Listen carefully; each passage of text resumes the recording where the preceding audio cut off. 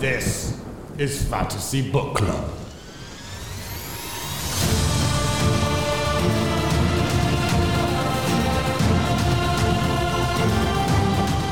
Hello and welcome to the Fantasy Book Club. This is the Internet's Book Club, and just by listening, you're a member. And we'd like to say Happy Thanksgiving a day early. Mm-hmm. That's all. My name is Colin Bratt. And I'm Sydney Lyerly. And like she said, Happy Thanksgiving. Thank you for... If you celebrate Thanksgiving. If you celebrate Thanksgiving, because it's kind of a weird holiday that we got going on here. That's just an American holiday. Yeah, it's we're celebrating what are even... I'm going to be completely honest. I don't know what Thanksgiving is celebrating, but I do know I like eating turkey. And so it's Well, it's just... I mean, you can celebrate being with your friends and your family, and Colton and I will celebrate not having classes for a week. Yes, both of those are very true, and we hope you really have a great Thanksgiving. If you aren't in America and don't celebrate Thanksgiving, or even if you are in America and don't celebrate Thanksgiving, Happy November. Happy November. Yeah, We're almost to Christmas. Feliz Navidad, you know? Mele Kaliki Waka. That is, you said it wrong. I'm sure I did. I'm offended. I don't know that language. I'm sorry. Kaliki Maka. Is it Mele Kaliki Maka? I don't know. You don't know it either? You can't get mad at me for saying it wrong. Anyway, Sydney, what did we read this week? I have Christmas songs stuck in my head. I know. This week we read chapters 47, 48, 49, 50, 51, and interludes 7 and 8. So make sure you have those read. But don't read interlude 9. Even though it's the most interesting interlude of the three. But I don't know that because I didn't get to read it. I saw the first sentence and saw Seth, and I'm like, oh, so it's more interesting than You these. looked ahead. How dare you? My bad. I wish we saw Seth more. Sydney and I have some bold opinions about these interludes. One, they're extremely boring. Yeah. Neither of these. So the second one, 8 was okay. 8 was kind of fun. I liked 8. Things just kind of happened. And when you 7, I will zoom through 7 because I don't really care. I'm probably going to zoom through 8 too, to be honest with you. Okay. Let's go. Anyway, let's get into it. First chapter this week is chapter 47. It's called Storm Blessings. And it's a meat chapter, so I'm going to get right into it. It is a Colton chapter. This chapter takes place 1 year ago. So 1 year before present. 2022. Yes, this chapter takes place in the year 2022. And it's a Kaladin chapter, of course, because it's 1 year ago. And Kaladin is, well, to be fair, the beginning of this chapter is the exact same chapter as the very first thing we read.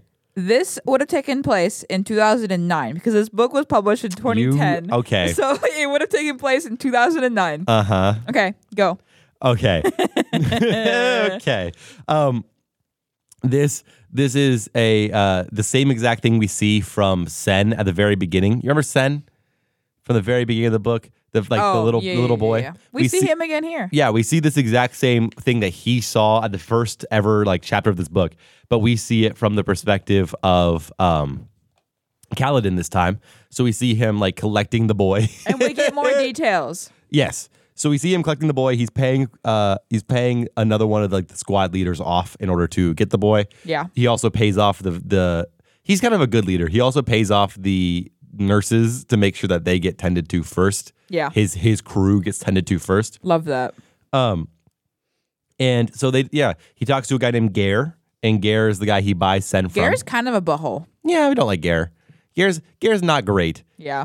If I had to describe Gare in 2 words, it'd be not great. I agree. But he buys Sen. But after some negotiation, he gets Sen. And then he's kind of in his head a bunch because he talks about how he's been buying young boys in a pseudo way to make up for the fact that he failed his brother. That sentence out of context. I've been buying young boys to make up for my death of my brother. Yeah. Excuse me? Anyway, at this point, 1 year ago, Tien is already dead. And so Tien's dead here. And so Kaladin is buying. I am so genuinely upset we haven't gotten to see how Tien died. I'm actually a little livid. I was expecting to see it. I don't want to be patient. I want the answers now. This is stupid. Brandon Sanderson, why you do this? You're a great author. Thank you for everything you do. Yes, you are a great author. He goes back to his crew, and then we get to see the same things where he sets up with his crew, prepares to run out onto the battlefield, figures out where they're going. He knows that there's going to be long volleys of archers, so he knows to rush forward to get underneath of them. Yeah. They find the little hole they're going to run to, essentially. And once again, Sydney, if I miss anything important, because I'm flying through this if I miss anything important, let me know. Yeah, we're a little low on time today. Yes. So if I miss anything important, you're welcome to interrupt. Okay. And then Kaladin charges. And then so Kaladin finds the thing, the horn sound, Kaladin's crew charges to their divot. And then there's a little time jump here to later on in the fight where you remember when Sen got separated and then got surrounded by a bunch of people? Yep. And then he sees Kaladin like a god come in and save his life? Yep. This is from Kaladin's POV, him being a god. Oh, by the way, 1 second ago, when he was paying for the things, there was a little Windspren running around pulling pranks on him. Syl. Maybe Syl. It's Maybe definitely Syl. It's 100% Syl. Well, Sydney thinks it's Syl. I definitely think it's Syl. And Kaladin also says, "Where's the boy?" And there's a sentence here that says, "Kaladin's squad was all accounted for. They're wounded, protected at the center, all except the new boy, Tien. Sen," Kaladin thought. His name is Sen. So he had a moment where he forgot the name. Kaladin is he's got PTSD. Yes, he does, for sure. And depression. Dude's Yes. kind of struggling. Also, we didn't mention, but he has decided he's not going home. Yeah. Kaladin, Because it's like his time is up, basically. Yeah. Well, he's basically decided he's not going to go home because he failed in his duty to protect or what he said was his promise to his parents to protect Tien. He failed, and so he doesn't want to go home and face them. He's written a letter to them to let them know that he's not coming home and that Tien's dead. But yeah, I feel really bad for his parents because at the same time, they're going to find out that one of their sons is dead and the other one is never coming home. Yeah. Which is depressing. That's Though not great. I think that Kaladin's somehow eventually going to find his parents again. Right. That's good. I like that thought. I hope so. I hope so too. But he comes running over. He fights off 6 people by himself. We've seen this already, is the thing. We see him fight off 6. Then the rest of his crew gets there and is like, "We saw you running off." And he was like, "I knew you'd come save me." And they're like, and he's like, and then they can move on. Sen has been saved. And then they see a guy on a horse that Sen saw in the first chapter. Still, same thing. He sees the guy on the horse. He's like, sharp plate. And the dude is like, "That ain't sharp plate. Sharp plate's way cooler than that." And you know what I'm talking about? Yeah. And anyway, even if it's not that, he is a battalion lord, and they're trying to kill him in order to get to the Shattered Plains. Yeah.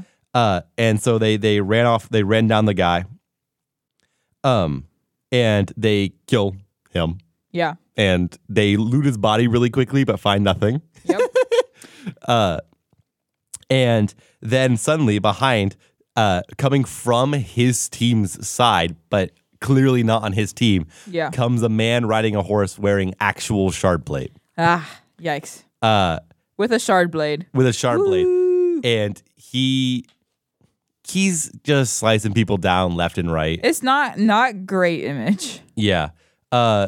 He slices right through Dilette's head and kills Dilette, who's like a guy that's been very important to Kaladin. Poor Dilette. I liked Dilette in the beginning. The only time we ever saw him, I liked him. Yeah. And then Sen also got trampled, which is a terrible way to go. Yeah, not a great way to go. And so Kaladin runs over to Sen, and the boy has taken a hoof to the chest, and he gasped, eyes like he's wheezing. Suddenly he stops wheezing, and then he goes, "He watches the Black Piper in the night. He holds it in his palm, playing a tune that no man can hear." He has a death rattle. He has a death rattle. You think everyone gets a death rattle, or is it just like... Because none of the others had death rattles. Well, what do you think? I don't think everyone gets death rattles. I think it's just certain people. Some people get death rattles. Yeah, some people get death rattles. Like Sen. Sen got a death rattle. About what? I don't know, but he got a death rattle. He got a death rattle about the Black Piper. Whatever that means. Whatever that means. Okay. And whoever that might be. Yes. And then Kaladin is like extremely angry, essentially. Honestly, fair. Yeah. And he looks up and he sees Amaram has been like kind of run down by the guy, and Amaram's horse is now dead. Amaram's leg is broken. He's laying on the field. And I'm going to do this in a dramatic style, so it's not maybe following exactly, but the message will be the same. Okay? Okay. So I'm not going to read it, but I'm going to give a dramatic storytelling because I think it's the most fun way. Okay. He looks over. He sees the one Light Eyes that he thinks of as like actually what they're supposed to be, Amaram. Yeah. Laying on the field, broken leg underneath the power of a guy in shard plate, and Kaladin does a war cry and charges, and his little troop runs with him, and they're going to try and take down a freaking man in shard plate, which is not Not the way to go. Not a thing you normally do. Nope. And as they run, they are like, they get to him, and the guy seems just amused that they're there. And they're battering him with things, and nothing's doing literally any damage. And then the guy just kind of like swings out and kills like the majority of the rest of Kaladin's men. Yeah. Like he, in a thoughtless swipe, kills several of Kaladin's men. And they had 20 of Kaladin's squad. And when the Shardbearer went, it went down to 6 and him. Yep. So he killed 14 men in a one attack. And Kaladin is screaming. He's so mad. He runs the guy. The Shardbearer swings at him as he runs. Kaladin ducks the swing, but his spear doesn't get under it, and so his spear gets cut off like at the tip. Yeah. And then Kaladin jumps, catches the half of the spear like right behind that got cut, and stabs it down through the guy's eye slit. And Kaladin killed a Shardbearer. I knew it. I just would like to say I called it. But it was pretty obvious. So I didn't want to read what happened, but I did want to give like a dramatic storytelling style. Yeah. Try that again. Yeah. There you go. And it is a pretty decent storytelling. And I'm glad he killed the guy. And so essentially Kaladin earned himself a set of plate and the blade. And Kaladin is disgusted by the idea of holding the plate or the blade. Yeah. And so he just decides, this is mine. So I'm giving it to, who do you give it to? Korib, I think? Yeah, I give it to Korib. He says, Korib is the best of our fighters. He deserves it. I can't imagine holding this blade that just killed so many of my friends. Honestly, I do not blame him. Yeah. Pretty sad, though. And I do wish he had taken it. And so he gives it to Korib, and then Kaladin just kind of walks away and walked back to the war camp. Yep. Did I do a decent job telling that story? Have I missed anything important? No, I think you got pretty much everything. That's what happened. He killed the guy. Amram's a little confused, but... Amram is very confused. Amram's kind of just like... I feel like this week he just kind of spends most of his time being dumbfounded. Anytime we see Amram, he's just kind of like around. Yeah. But yeah, so Amram's leg is broken. He's very sad. He about got killed, but he got saved by a little scum boy in his brain. A little boy who shouldn't have been able to save him saved him. You know, Amram's a very lucky dude in this. He really is. And I was with Sydney when she read this chapter, and I really tried to get her to give me a theory then, because I knew later on in the reading it tells us what happened. But I won't spoil it for you, the listener, right now. Well, you should have read it already. Yeah, you should have read it. But unless you're listening chapter by chapter, you read and then you listen to until we get to the next chapter, and then you read again. And that would be a wild thing to do because we spoil stuff all the time. That would be really wild. I don't recommend that. Yeah, that's probably not the best way because we do spoil stuff pretty often. It'd be kind of fun though. Maybe. You should do it. Somebody try it out and tell us how it goes. All right, Sydney, your turn. All right, you ready? Yes, chapter 48. It's called Strawberry. It's like strawberry in a summer evening. Is that right? Is that a lyric? I don't know how the lyrics go to that song. No. Watermelon. Isn't that? No, you're talking about watermelon sugar. Hi. Watermelon sugar. Hi. That's what you're thinking of. Yeah, but I thought it in no, that it's song, like strawberry is a line. You're right. Yes, I know. I was on the right song. Yes. Okay. Okay. I'll read the little book bit at the beginning. It says book bit. I feel like we need to do that now. It's kind of a thing we do. It says, they take away the light wherever they lurk. Skin that is burned. And then Yasna's yapping is not very much of a yapping here. It's just the one. I forgot about that.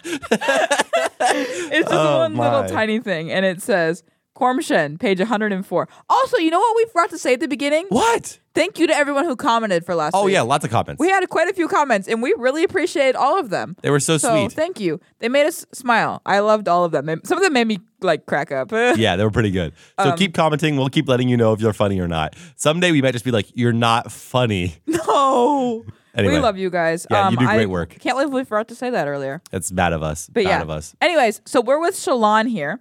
And she is currently in the hospital. I almost had a moment of, what was she in the hospital for? But yeah, remind the listener. Yeah, last week she transformed a goblet into blood and then slit her wrist because she didn't want them to think that she had soul cast. But Talking she accidentally. Wait, Sydney, talking about me saying the thing out of context, the buys young voice makeup for his dead brother.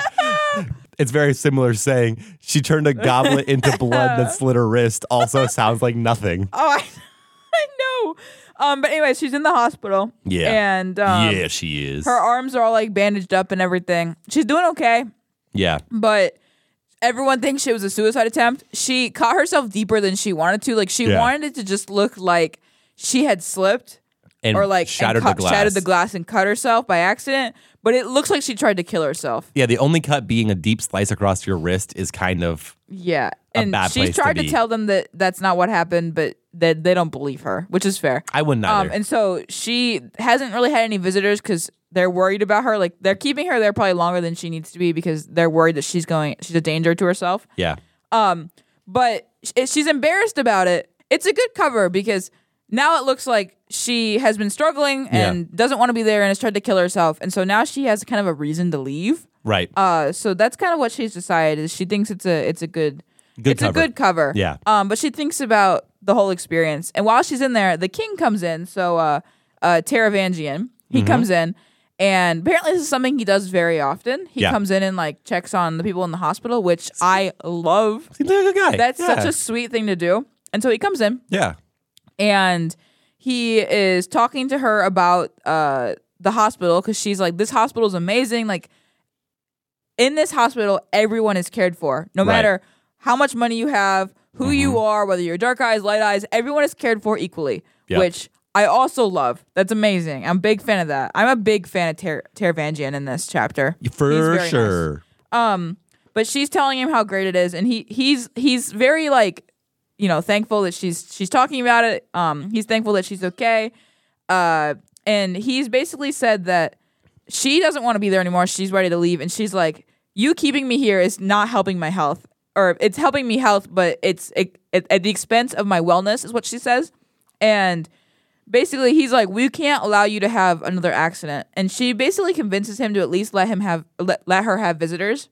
Yeah. And so he's like, "Yeah, that's fine. You can have visitors." And so he leaves, and immediately after he leaves, Yasna comes in. Instantly. Because she's been outside waiting. Aww. Which is literally the sweetest. That's Yasna so cares cute. so much. And then Yasna begins to apologize. Because she's like, "I'm sorry, it's my fault. I've been pushing you too hard." And I'm like, this is so sad because it's not really Yasna's fault at all. It's also not, it wasn't a suicide attempt. Yeah. So she's just feeling And bad for nothing. I feel so bad. But I this chapter makes me like Yasna so much more because Yasna struggles really, really hard with apologizing. Yeah. But in this chapter, she is trying to, and I really love that. Yeah.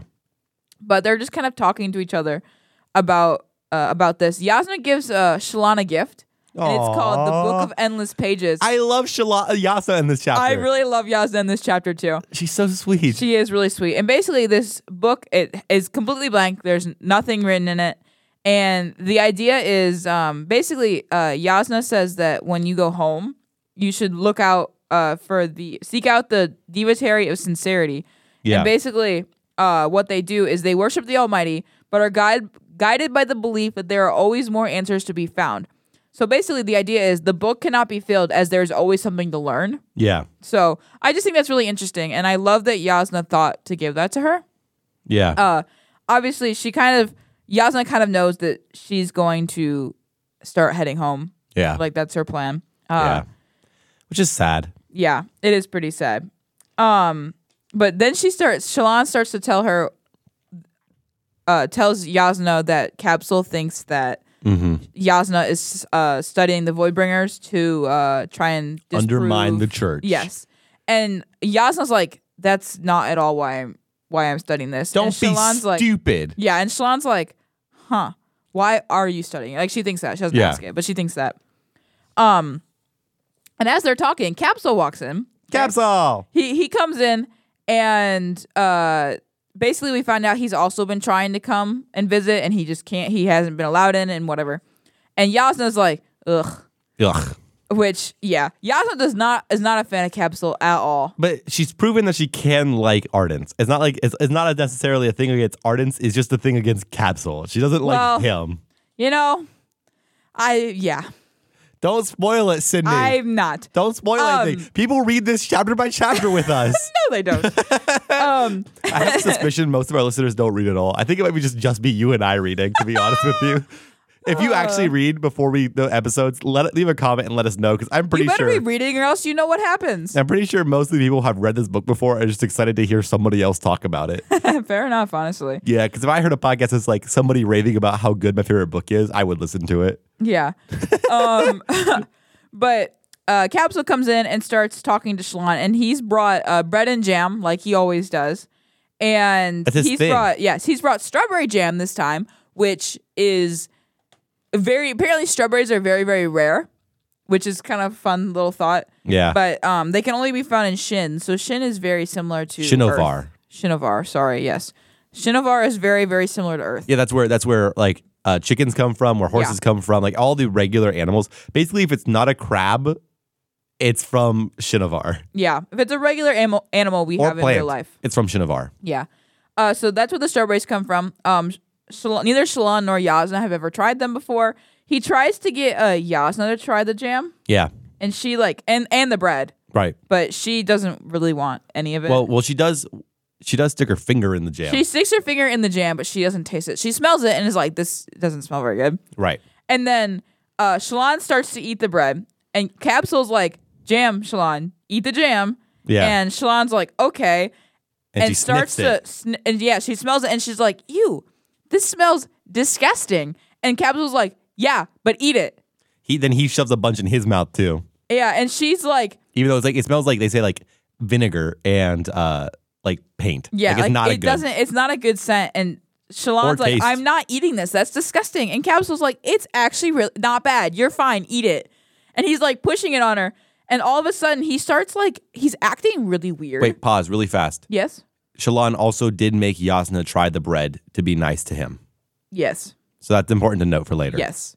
But Shallan is like, why is he acting so strange? Then and all suddenly, of a sudden he stands up and starts to run away, but then begins to fall and falls. And Shallan stands up and starts to chase after him. And then she proceeds to fall, and she's shaking and not doing well. And then she falls and everything's going dizzy. She's losing consciousness. And before she fully loses consciousness, Jasnah yells, say that word one more time. Consciousness? Okay, because both times you said it, you did not sound like consciousness. I said it too fast. Both times. I had to make sure you knew how to say consciousness. I know how to say it. Thank you. Uh-huh. But Jasnah's like, she's been poisoned. Like, I need my garnet. She needs to soul cast, because basically she can soul cast Shallan's blood back into to blood. Purify it. Yeah. Basically, soul cast blood to blood means anything in there that wasn't blood becomes blood, and then it makes it so it's pure again. Yes. And so that's what she's gonna try and do. And Shallan's like, crap, I have her soul caster. It's not gonna work. And so in her last few minutes of consciousness, she is able to get her safe pouch open, right, and shows the soul caster, and then everything goes out. Right. And we can't do theories about this yet because we freaking know the next time that it happens. So when we do theorizing next time about this, Sydney, I'm going to ask you several questions. Okay. Just so you know. But yeah, Jasnah, or not. Don't sound so sad about it. Shallan's been poisoned. Shallan's been poisoned, and Capsule has been poisoned, and Jasnah is fine. And we move on. Doesn't make sense because. This is why I'm going to ask you several questions. Just hold that in your brain. We'll talk about it later. I didn't really think about it, to be honest. Yes, we'll talk about it later. Okay, go. Next chapter. Before we go on to the next chapter, there's like an image. Do you have the image in your book? I do, yeah. It's about rock buds. Essentially, it's teaching about different types of plants and how they survive. Rock buds open like a little mouth, and a bunch of little worms come out, like a disgusting little alien tongues. There's a bunch of different plants here. I'm not going to read them because it's a pain to read, and I don't think it's that interesting. Just look it up online. If you don't have the book, you'll find it. Fair enough. The rock bud sketch. Look up rock bud sketch. You'll find it. All right, moving on. This chapter is called To Care. To Care. It's chapter 49. The book bit says... Book bit. The book bit says, radiant / of birthplace / the announcer comes / to come announce / the birthplace of radiance. It's a sucky book bit. It's a sucky book bit. And then the Jasnah's yapping says, though I am not overly fond of the Ketic poetic. The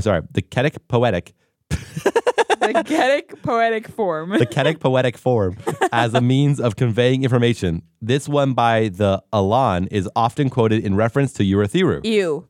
Poetry.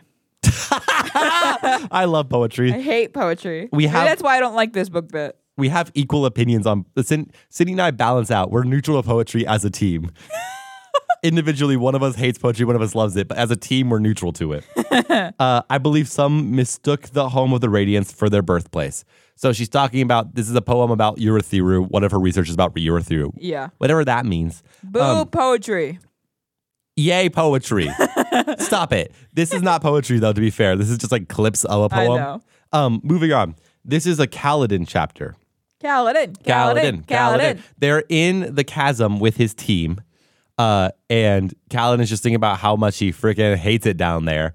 But essentially what they're going to do is they're going to start training the team to, be good at spear. Yeah. Like they talk about. He also thinks about how they could try and escape to the east, but they don't think that's going to work very well. Because there's not really many options for that to work. Yeah. Because like if a storm happens anywhere, rain doesn't happen. If there's a storm ever during their time, there's going to be a flash flood through the chasms that's going to not let them survive. Yeah, and they also could run into chasm fiends, and there's just more things that could go wrong that way. Yes. And so he basically, Kaladin's like, I don't know how this is going to help, but I know it's something I can do. So I'm going to train these fools into using the spear. Yeah. And so, he starts thinking about what he's going to do. And Teft walks up and says, Kaladin, you all right? You look thoughtful. And then Kaladin does a little quip because he's happy again. He's not happy, but he has a little quip that like his mother would do, which is kind of cute. And essentially they're just kind of like chatting and getting ready to start training people to do things. That's the beginning of this chapter. It's just kind of talking and training and getting ready to train people. Yeah. And they can I just skip to where they start? Is there anything important before they start? Listener, I don't think so, I read this. Well, I read this like a week ago, so I remember the very important bits. But like the independent, normally I read it closer to our recording. The only important part is Teft asking Kaladin questions. Yeah. What kind of questions did Teft? You want to read what they? Let's do a dramatic reading of this interaction. I like Teft and Kaladin. Let's hear what they say. Kaladin, Teft asks, hustling up, splashing through a puddle where bits of empty Kremlin carapace floated. You all right? Fine. You look thoughtful. More breakfastful, Kaladin said. That gruel was particularly dense this morning. Teft smiled. I never took you for the glib type. I used to be more so. I get it from my mother.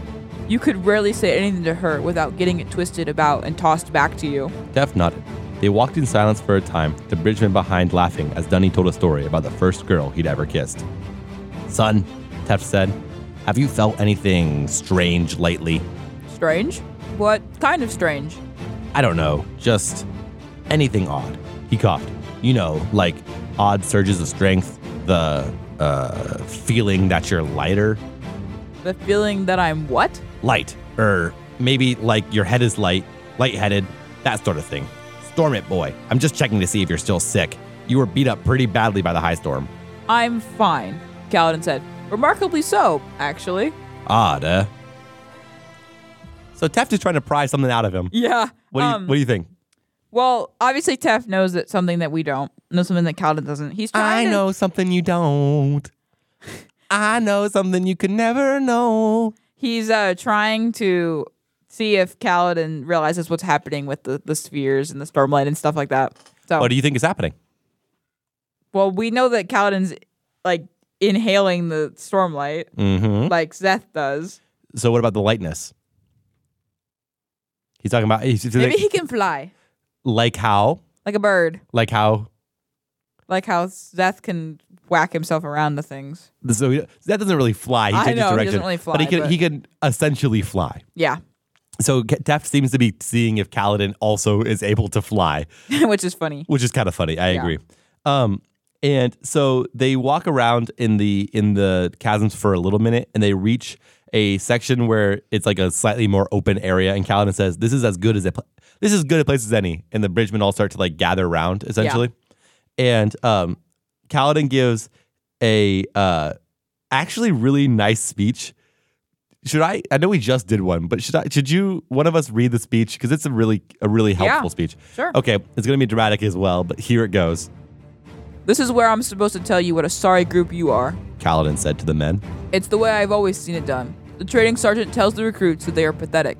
He points out their weaknesses, perhaps spars with a few of them, tossing them on their backsides to teach them humility. I did that a few times myself when training new spearmen. Kaladin shook his head.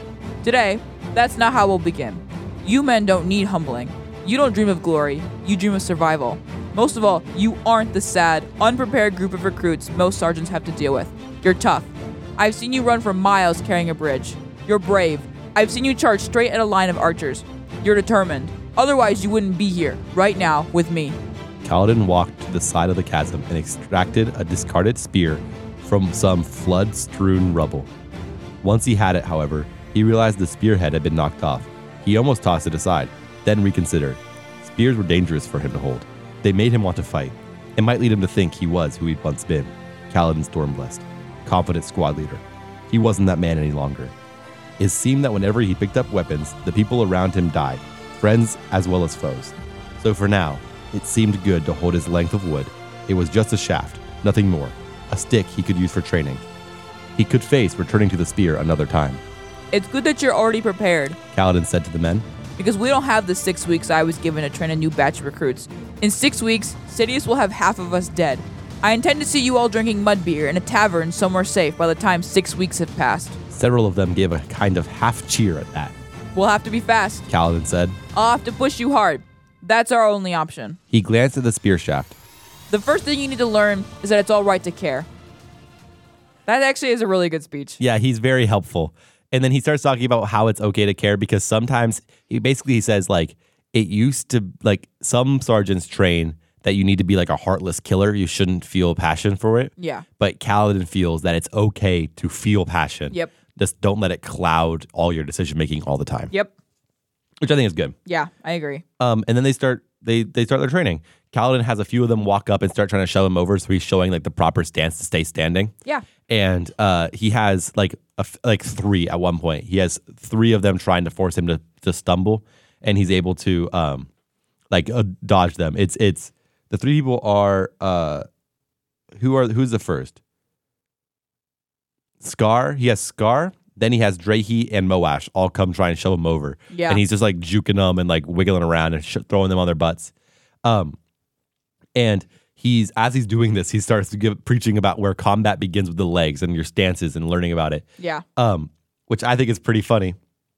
And he calls them off right as they would have succeeded. He thinks that as soon as the three of them finally start like working together as a team to try and tackle him, he says, "That's enough, you boys. Thank you." I noticed that when I read. I thought it was funny that he was just like, "They might actually win now. Stop." I mean, fair enough. Fair enough. And so they do that. They also then he sets them all into the pairs to like start shoving each other and like learning stances. Yeah. But before he does that, he goes, "Teft, split them into pairs by size and weight. Then run them through an elementary forward spear stance." And Teft, without thinking, goes, "Aye, sir."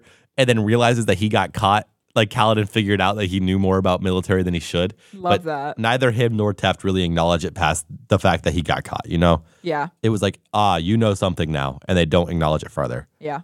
But that's something we learned about Teft. He has some kind of military training, at least a little bit. Yeah. The more we get to know Teft, the more I start to like him. He's a good guy. I'm a fan of Teft. He's a good guy. Yeah. And then the Rock refuses to fight because it's below him. And Rock explains like the way that their place does family structures is like there is like based on the number of sons. So the only one who becomes a warrior is like the third son or the fourth son, because what is it? First and second are cooks. Yeah. Yes. Yeah. First and second are cooks, and then the third is a craftsman, and then the fourth is a warrior, because food is the most important. Because we need food first. Yeah. And then we need materials. Yeah. And then we need warriors. Yep. So basically Rock is I am higher ranked than a warrior, so I will not be doing warrior work. Yeah. Which I think is pretty neat. I like that. It is neat. That's a fun concept for a culture. I agree. And then Kaladin grabs Lopin and Dabbit and Shen and Rock and sends them out to start doing the looting, because the idea is if we have some of us looting, that'll be enough that they won't question why we're doing. If we come up without anything, they'll immediately stop us from doing this. So they need us. We need to get something to make it so it's clear. And that group of people are the ones who can't really fight. So Rock doesn't want to. Lopin only has one arm. Yeah. Dabbit is still off in his own head. And then Shen, we don't trust Shen yet. Shen's a parshman, if you don't remember. Yeah. So it's kind of weird. And then Syl appears and starts zipping around and so the four of them can all see Syl, and Syl is showing them like where the stuff is, basically to save them time. Yeah. So that's pretty cool. Yeah, I love that she shows herself to them finally. Yeah, just the four of them though. Yeah, just the four of them. Well, Rock can see her anyways, but yeah. And then Rock is like, it sounds like you're trying to get us killed by a chasm fiend, and Kaladin's like, we got to do this, Rock. And Rock's like, I know. So I love Rock. Unnecessary little side thing Rock just did. And then we move on. And then, yeah, that's the end of the chapter. And basically, Kaladin's looking at the people who are actually starting to do well. Sorry, before it ends. Kaladin sees like a few of them are actually like getting it way faster than they have any right to. Yeah. And it's because their bodies are surprisingly fit and strong from carrying bridges. Yeah.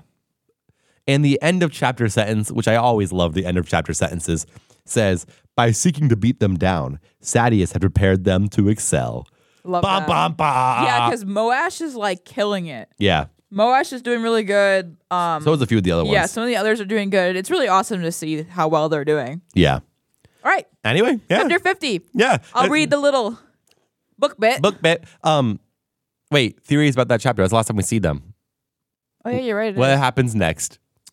They continue to practice, and they get really good at spear work, and they go and try to escape, and they successfully escape. That's my theory. Oh, wow. You're so helpful. Okay. You're great to co-host with. Let's get this next chapter going. I'm a little offended by that. I'm just being silly. Okay. I hope everyone knows. Book bit time. Wait, what's the chapter called? Backbreaker powder.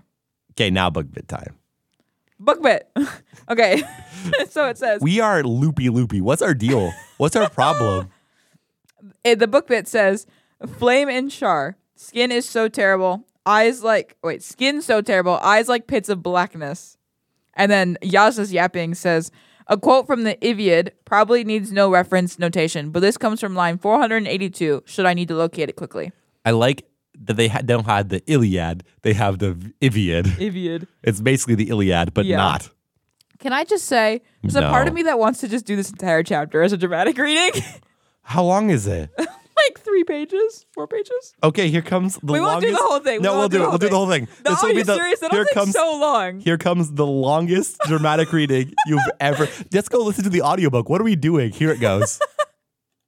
Actually, no. Fun fact, we tried. We got through a page and we decided it sucked. Way too much. But there is to say what happens. We'll do a dramatic reading later. Okay. A little one. Yeah. That was going to be like 15 minutes. Yeah. We can't do that to you. It was terrible. It was awful. We tried. But basically, Shallan wakes up in a hospital room. She's in her own private room. She tries talking to the guard that's standing like outside, and he is just ignoring her and glaring at her. Eventually, she's feeling really terrible. As she should.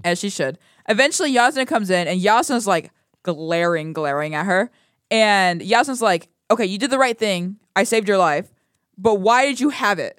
Who are you working with? And Shallan's like... Oh, the right thing, giving back to Fabrial. Yes. Because if you don't remember, Shallan gave it back at the end of the last chapter. And Shallan's like, I'm not working for anybody. I did this myself. And Yasna doesn't really believe her. Jerk. And she's like, what on earth were you thinking? When she finally does, she's finally like, okay, fine. I believe you. What were you thinking? And basically, Shallan starts to tell her, hey, my dad was not well liked. People don't like him, all of this. And Shallan's like, I can't.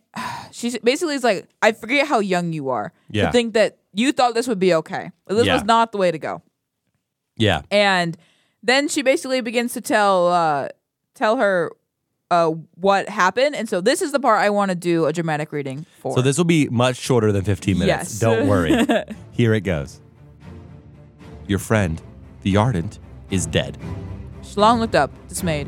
What happened? The bread was poisoned. Backbreaker powder. Very lethal. Dusted over the bread to look like flour. I suspect the bread was similarly treated every time he visited. His goal was to get me to eat a piece. But I ate a lot of that bread. The gem had the antidote, Yasna said. We found it in several empty jars he used. It can't be. I've begun investigating, Yasna said. I should have done so immediately. Nobody quite remembers where this capsule came from. Though he spoke familiarly of the other Ardents to you and me, they knew him only vaguely. Then he... He was playing you, child, the whole time. He was using you to get to me. to spy on what I was doing, to kill me if he could. She spoke of it so evenly, so emotionlessly. I believe he used much more of the powder during this last attempt, more than he'd ever used before, perhaps hoping to get me to breathe it in. He realized this would be his last opportunity. It turned against him, however, working more quickly than he'd anticipated. Someone had almost killed her. Not someone. Capsule. No wonder he'd been so eager to get her to taste the jam. I'm very disappointed in you, Shallan, Jasnah said. I can see now why you tried to end your own life. It was the guilt. I am so upset. Capsule is a so when I read capsule is a butthole, capsule is a butthole who tried to kill Jasnah. He's dead now, so I guess that's good. But Jasnah went and ate it. Jasnah went and ate it. Capsule went and ate it. He's dead in the ground. But I wanted to harmonize. I was so devastated when I read this because the fact that is this entire time he was playing like pretending he liked her and wanted to leave the Ardentia for her, and this whole time he was just trying to kill Jasnah and use Shallan to get to Jasnah. Mm-hmm. And then Jasnah says the worst thing she can say to a person who she thinks just attempted suicide out of guilt. Yeah. Well, you will need to learn to live with your guilt. You might not have escaped with my Fabrial, but you have thrown away a very promising career.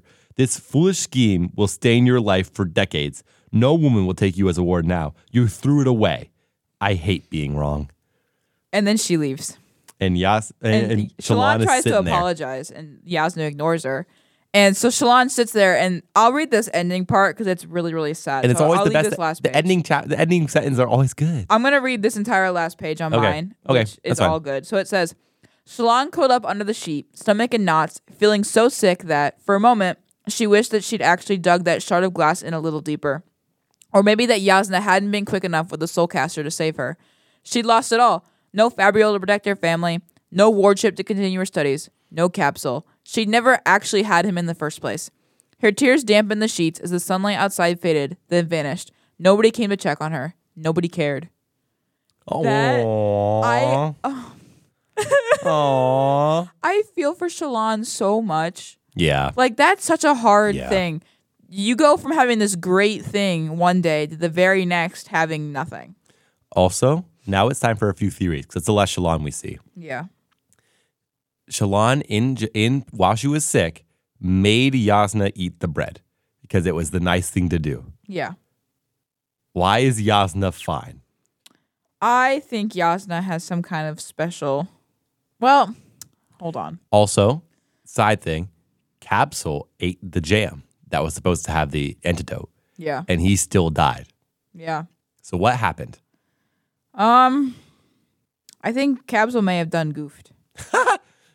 I mean, why? How? In what way? Well, I wonder if maybe... So my thoughts are either Capsule goofed and for whatever reason the antidote he didn't put in, like he messed it up. Yeah. So that it wasn't right, which I think is what happened and why he died. I think he messed up the antidote. Okay. But I think that maybe, unless Jasnah did this. Jasnah did what? Maybe Jasnah's lying to us. Maybe it's Jasnah's the bad person. Maybe Capsule actually did care. Okay. Hold on, plot twist. Okay. Actually, though, I was gonna say maybe Jasnah knew the bread was poisoned. Okay. Okay. And she didn't poison, or maybe Jasnah tried to poison, was trying to get rid of Capsule, and so her plan was to poison the two of them to make it look like Capsule was doing it, and just done goofed and messed up, and was lied about the whole antidote thing, and this is some bold prediction. I love it. I love it. Yeah, that's my prediction. Okay. Yeah. That Jasnah's lying. Good guess. Either that or Jasnah, for some reason, with her soul casting abilities, can just not. Maybe being a soul caster has some way of. Yeah. I don't understand what you're saying, but it's okay. Just maybe being like having like, you know, she can soul cast things. Maybe having done that before for some reason gives you some kind of protection to that kind of thing. Maybe. Maybe her blood is always being soul casted. Maybe it's always being soul cast. I mean, maybe. I have no idea. I'll tell you this. We'll learn later what happened. So your theory will be proven right, wrong, or close later. Okay. Moving on. Now we're on to the next chapter. This is chapter 51, Sas Nan. and it's 1 year ago. And Kaladin is in a waiting room of Amaram's War Center, and he's sitting here thinking about the fact that he killed a shard bearer and then he gave it away, and how dumb he was for giving it away, but also how like he wouldn't have wanted to hold that blade anyway because it killed so many people he cared about. And suddenly, eventually, he's sitting there thinking about like the dumb choices he made, the people that are dead, how he shouldn't have rushed to try and save Amaram and kill the shard bearer, like all these things. He's in sad boy mode. Always. Well, Kaladin spends more than half this book in sad boy mode, to be fair. That's true. You're right. Kaladin likes sad boy mode. And he's just kind of there, and then eventually Amaram walks in with the storm warden, one of his storm wardens, and they're talking about like it doesn't make sense why someone would risk this. Essentially, they're talking about why they think that shard bearer was there. Yeah.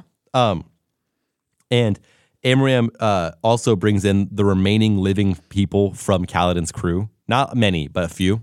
Yeah. And they do some talking. And it's like, you did a brave thing today, Kaladin. And Kaladin's like, I wish I let you die. But he doesn't say that out loud. But that's like in his head. Yeah. And Amaram keeps saying things like talking to him. And Amaram keeps saying, why did you reject it? Why didn't you want the sword? I have to know.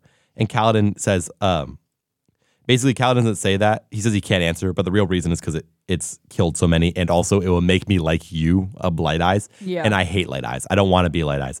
Kaladin's racist against Light Eyes, and he doesn't want to be like them. Yeah. And Kaladin says, look, those shards are mine, and I gave them to Koreb. He's the highest rank of my soldiers and the best fighter among them. And so basically he's saying, Koreb deserves these shards. They're mine. I gave them to him. They're his. Yeah. And suddenly, the rest of the officers that Amaram brought in the room close the blinds and slaughter all of Kaladin's men. And, no! And they fought well, and the two soldiers grabbed Kaladin before he can try and help them, and his men died. They fought pretty okay. Most were taken by surprise. A few of them defended themselves okay. And we should do a dramatic reading of this ending of Kaladin's interaction with Amaram. Okay. Let's do it. Amaram stepped forward, expression grim.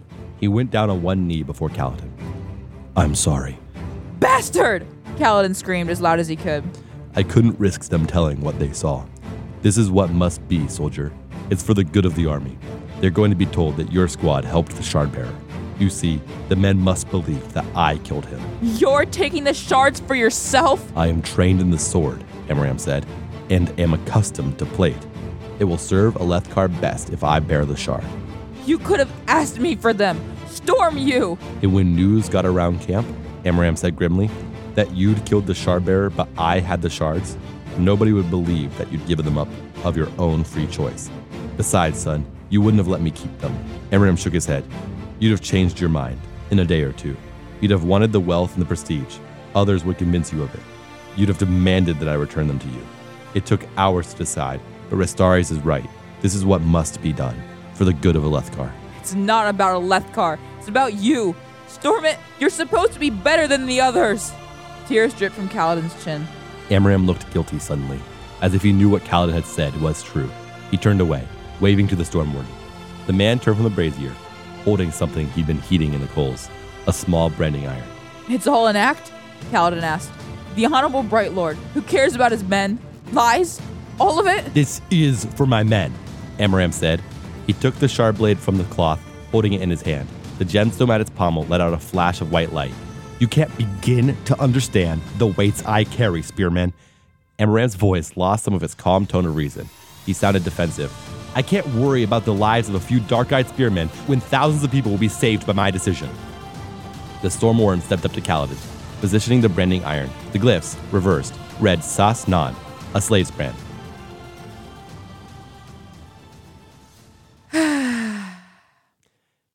So, I want to know what would have happened if Kaladin had taken the sword the day before, or earlier in the day. Like, what would have happened? Because at that point, he would have taken it, become a Light Eyes, and Amaram wouldn't have been able to do anything. Yeah, true. So I wonder what would have happened. I hate Amaram. I strongly dislike him. Just about as much as I strongly dislike Capsule right now. Even though part of me is holding out hope that this wasn't Capsule. For a hero. Yeah. So No. Why are all the good characters turning to bad characters all of a sudden? well, not all of them. We still kind of like Kaladin. Just like Kaladin, like Syl. Rock's pretty cool. Like Teft. That's all right. how I feel. So that's the end of the chapter. The branding iron fell, searing Kaladin's fate into his skin. He let out a final, ragged scream. The end. Like I did earlier. The end of part 3. Yeah, part 3. Interludes. Now we do the interludes. We don't need any more theories about this. We know exactly where Kaladin goes from there to there. He goes from owner to owner, escaping every time, getting caught, getting sent to the center place. All right, so I'll do interlude 7. So this interlude is titled Baxil, and basically it's about a guy named Baxil. Let's give it a pause before we continue on with interludes. These are going to be wicked fast because they are not relevant to the story. Yeah. So Baxil, it's about Baxil. Baxil is a random dude who's walking with his cousin, whose name is Av, and their mistress, who's I don't know what her name is. It says it later. It's fine. Oh, but they're walking through like this really big like palace. Yep. They're walking through some hallways. The corridors are empty because they're the servants are all doing whatever they are doing. I don't remember what there's it is. a party or something going on. Yeah, there's something going on, and so the servants are all getting ready for that. It's the middle of the day, which Baxil's a little not thrilled about. But basically he's talking to Av while they're walking about seeking old magic and about trying to get something out of old magic. So Baxil wants like courage. People go and try and like ask for something. The old magic, and they ask something and get a boon. Yeah, they get it, and then they get a curse that goes with it. And usually the curse is not good. Like they say one of the people got what they wanted, but their vision got flipped upside down, so everything they saw was upside down. Which would be wild. Yeah, and apparently it's not even like weird in this world that this exists, because like a lot of people they know have had this happen, and they can like talk exactly about it. Yeah. But basically Baxil thinks about going to find it, and because he really wants some courage, because he wants to ask his mistress out. Yeah. It's basically the only reason he wants the courage. His mistress is very hot. Yeah. But basically his mistress, her whole thing is they go into this big room with a bunch of art, and they're thieves, but they don't steal anything. Yeah. And basically instead she starts smashing things with a knife, like all the paintings and stuff she destroys, and then she starts smashing a statue with a mallet. And that's the end of the chapter. And that's literally the entire So chapter. all we take away, some weird lady is killing art. 1, 2, the old magic exists. It's the thing where you go, you get a gift and a boon. That's the entire thing. Yep. Next chapter, next interlude. It's interlude 8, Gyrinid. Gyrinid? Yeah, Gyrinid. And there's 2 people on an island. They're both ardents. Their name is Ashid and Gyrinid. Ashur, and Gyrinid. And Ashur is a cook by trade. He's learning how to cook things well. Gyrinid does math by trade. And they live together. They're in love. They sleep together and stuff. So I guess they're kind of in love. I love them. They're very sweet. I like them a lot. I'm big fans of them. They make food. The one makes food, loves making food. The other one just does math. And basically they've discovered that by measuring, because flame spren change all the time. Yeah. But if you write down a measurement of the flame spren, like that's like accurate. it locks them in place. Yes. They cannot change that dimension anymore. And it has to be like a specific, you actually measured this. So essentially the idea is if a flame spren, the concept of a flame spren has been defined, that flame spren then must follow the definition. Yes. That's the idea. Yep. And that's all we learn. Yeah. End of my interlude. Yeah, that's pretty much it. All right. It's cute. It's not really theories. Not anything else to do for this chapters other than move on to the next segment, which of course is Rank the characters. Okay, our energy is lower because it's been a minute, but here it goes. You ready? Yep.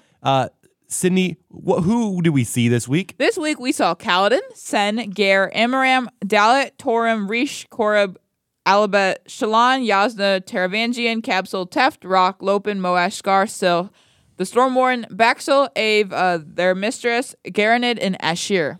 And so our ranking this week is the top. Kaladin, great guy. Rock, very nice. Teft, getting better. Shallan kind of did a bad thing, but overall still kind of like her. Yasna, she reacted very appropriately. Yeah. I think. I agree. Syl, that's Syl. We like Syl. We love Syl. Garanid and Ashir are cute. Taravangian is a cool guy. The Lopen is funny. Moash is cool. Scar is cool. Now any characters we don't really care about. Baxil, Av, Torim, Rish, Korib, Alabet, and the Mistress and Gare are all just kind of here. Yeah. And then the Wish You Were Dead tier is the Storm Warden who seared something into his head, which is really crappy of him. Into Kaladin's head. Into Kaladin's head, yes. Not his own head. not his own head. And then Amaram, who is apparently my least favorite character right now. Yeah, Amaram sucks. He sucks bad. And then we have Sen, Dalit, and Capsule are all three dead. Capsule also sucks. He also sucks.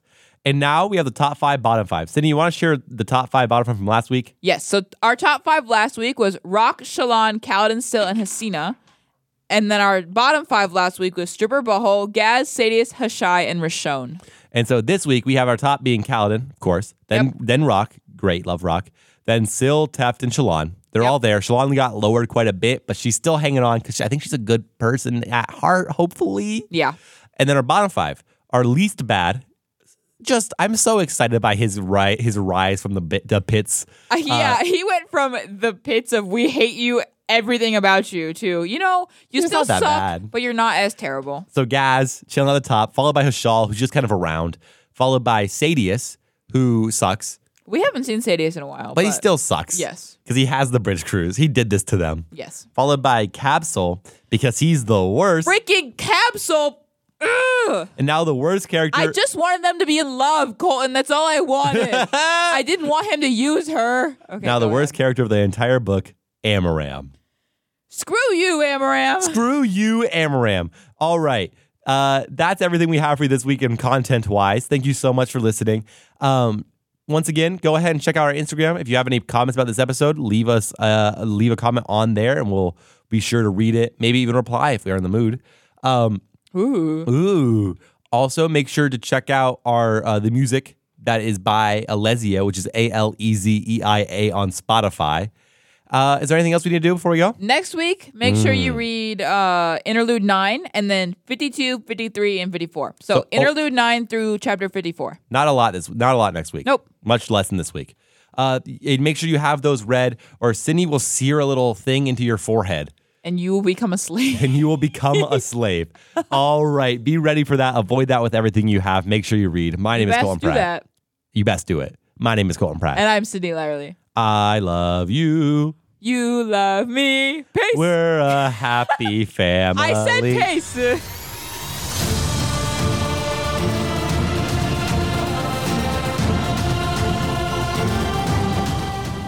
Why are you still here? The show's over.